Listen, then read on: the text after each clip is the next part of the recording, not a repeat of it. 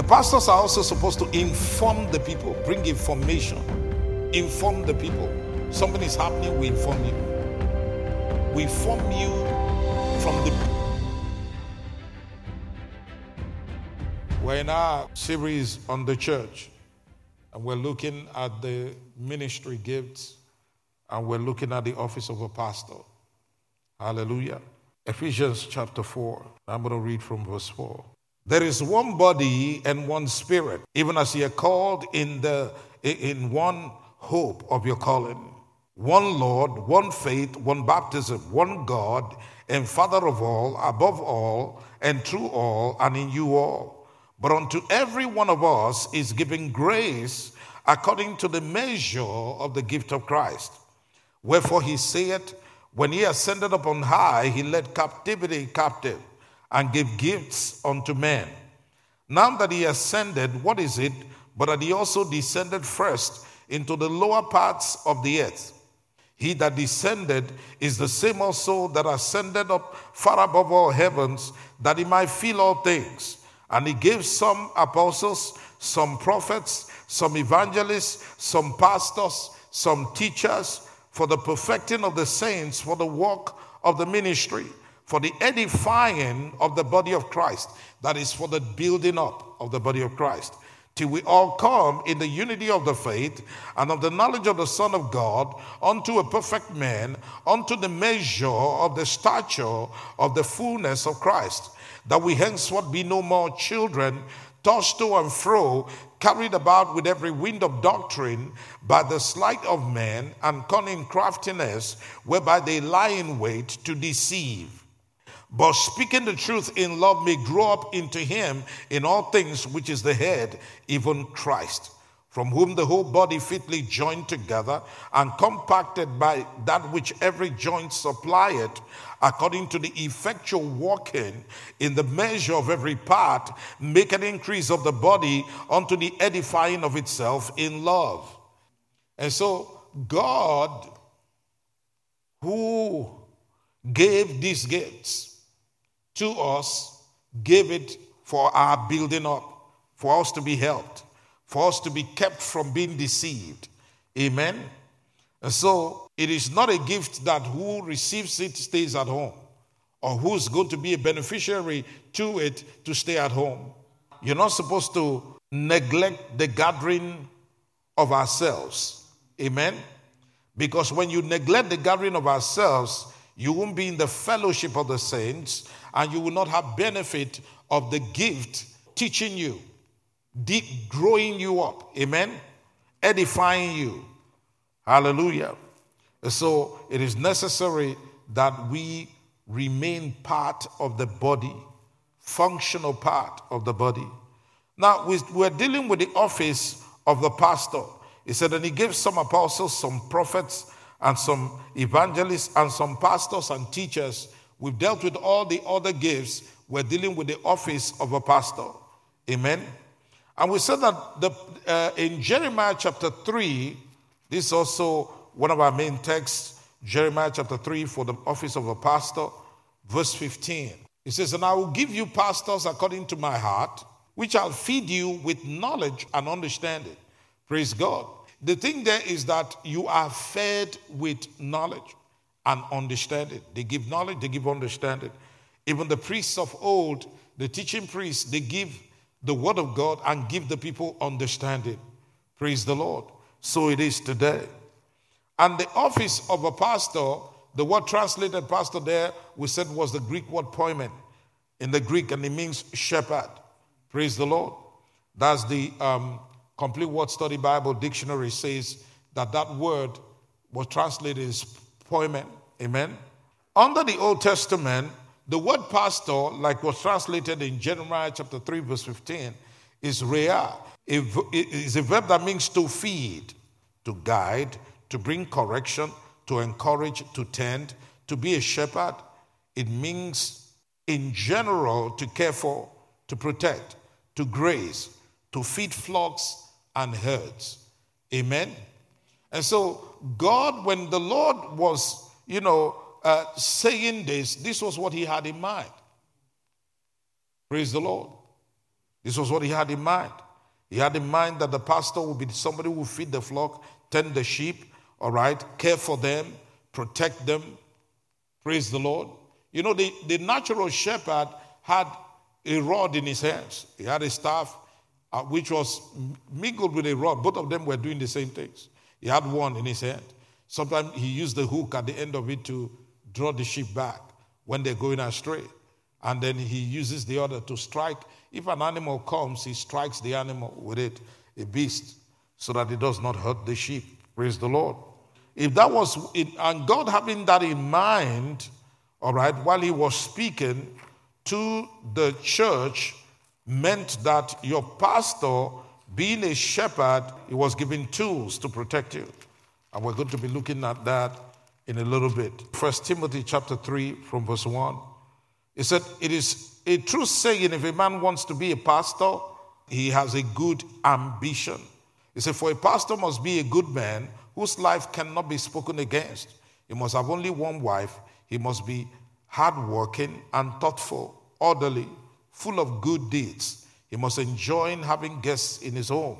Must be a good Bible teacher. He must not be a drinker or quarrelsome, but he must be gentle and kind and not be one who loves money. He must have a well-behaved family with children who obey quickly and quietly. For if a man cannot make his own little family behave, how can he help the whole church? And we did say that this was vital. And then we began to go through all the things that were in the office of a pastor. And we said the first is that he cares for the sheep. He tends the sheep. Praise God. He encourages the sheep and brings healing balm. Praise the Lord. Now, but all these things don't work if you're not subject to authority. If you're not subject to a pastor's tutelage and direction and spiritual leading, you are not entitled to that grace. It's a dangerous thing. That's why when you go home and you're taking your pastor to the dry cleaners or the shredding machine, and you do whatever you like with him, and you speak about your leaders, and you speak evil of them, belittle them with your friends or whatever, what you're doing is you're disturbing yourself. Because when trouble strikes and you call them to pray for you, when they pray, you won't believe it. That's why I say you're troubling yourself. Don't allow people to speak evil of your leaders. In fact, under the law, it was a sin. Under the law, it says you shall not speak evil of the leader of your people. Glory be to God.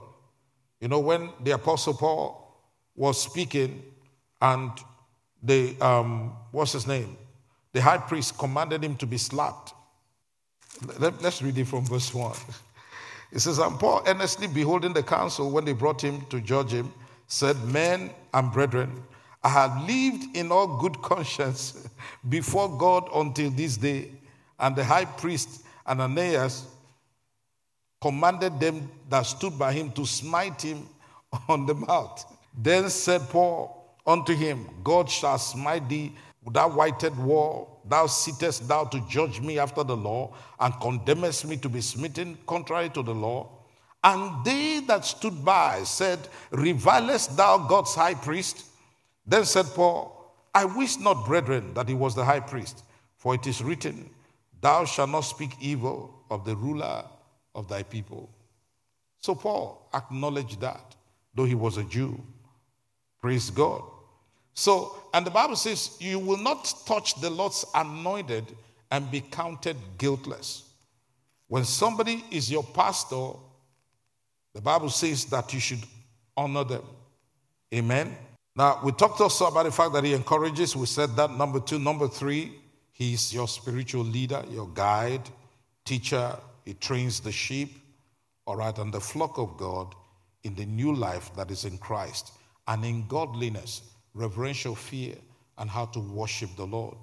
Number 4, he does Christian counseling. That's where we start. Praise God.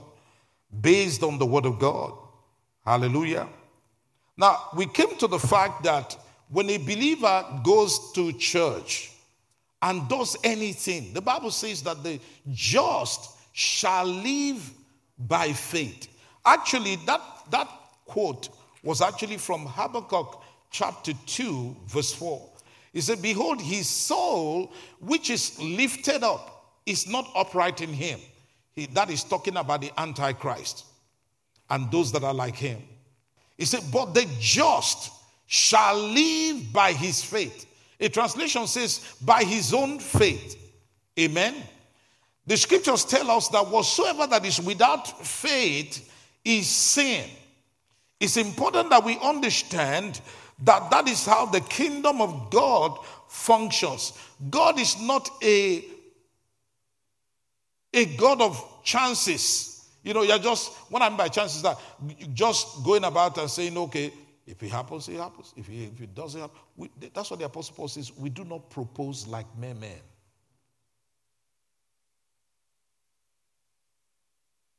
Deuteronomy chapter 17. God warned the children of Israel concerning going for counseling. You know, people just come, waste a pastor's time. They come from their homes. They have already assumed what the pastor will say. In Deuteronomy chapter 17, God said something there that is so vital. I'll start it from verse 6. It says, at the mouth of 2 or 3 witnesses shall he that is worthy of death be put to death. But at the mouth of one witness he shall not be put to death. Now, what he was saying here, he has said in a lot of places. At the mouth of 2 or 3 witnesses shall every word be established. Verse 8. If there arise a matter too hard for thee in judgment, between blood and blood. He's talking here if there arise a matter that is too hard for people to settle in their families, among themselves. Praise the Lord.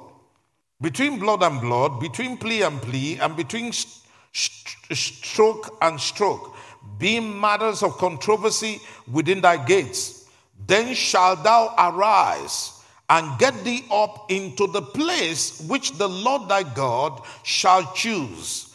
And thou shalt come unto the priest, the Levites, and unto the judge that shall be in those days. Now, it's important to understand that God looked at eternity future when he was talking. And he said, the priests, he said, the Levites, and unto the judge that shall be in those days. And inquire, and they shall show thee the sentence of judgment. And thou shalt do according to the sentence which they of that place which the Lord shall choose shall show thee, and thou shalt observe to do according to all that they inform thee, according to the sentence of the law which they shall teach thee, according to the judgment which they shall tell thee, thou shalt do. Thou shalt not decline from the sentence which they shall show thee to the right hand, not to the left. Now, understand what God is trying to say here. He's not saying when you now come and we now say, okay, wow, we'll be looking for somebody to mow the lawn. The sentence today is that you should go and mow the lawn. It is not a subjective sentence. He said something that is vital that I want you to see. He said here, verse 11, according to the sentence of the law, which means according to the sentence of the word, according to God's precept and instruction. Do you understand? So if you brought somebody and the person is not saved, and you decided to go to the pastor to ask if you should marry the person, and the scriptures are opened, and you are told what the will of God is, you're not supposed to get up, live there, and go and do what is in your mind. It's better for you not to go to the pastor.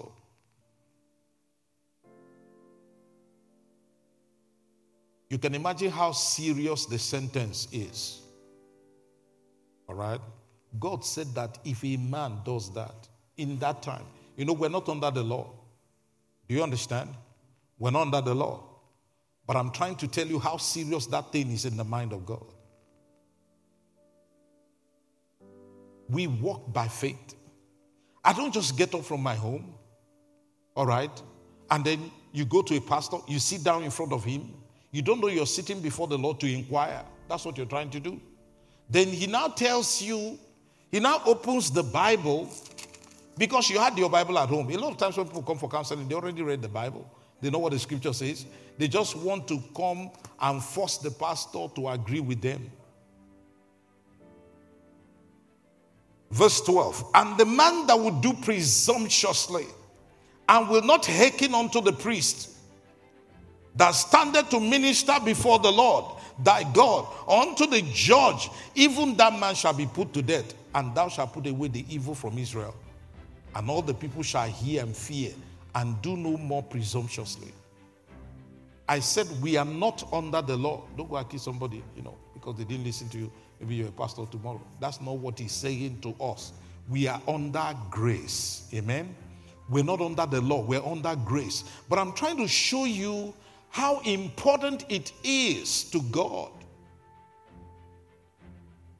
In Luke chapter 10 verse 16, he says, he that heareth you, heareth me. He that despiseth you, despiseth me. He that despiseth me, despiseth him that sent me. As the word of God is coming through that counseling room or whatever, the man of God is telling you something, the pastor, the reason why I'm concentrating on the pastor is because this is the age of pastors. What I mean by that is that the flock are being taken care of by pastors. The local assemblies are being taken care of by pastors. The pastors are also supposed to inform the people, bring information, inform the people. Something is happening, we inform you. We inform you from the biblical standpoint. What are the tools given to a pastor to protect the sheep? The word. Praise the Lord. In the Spirit of the Lord.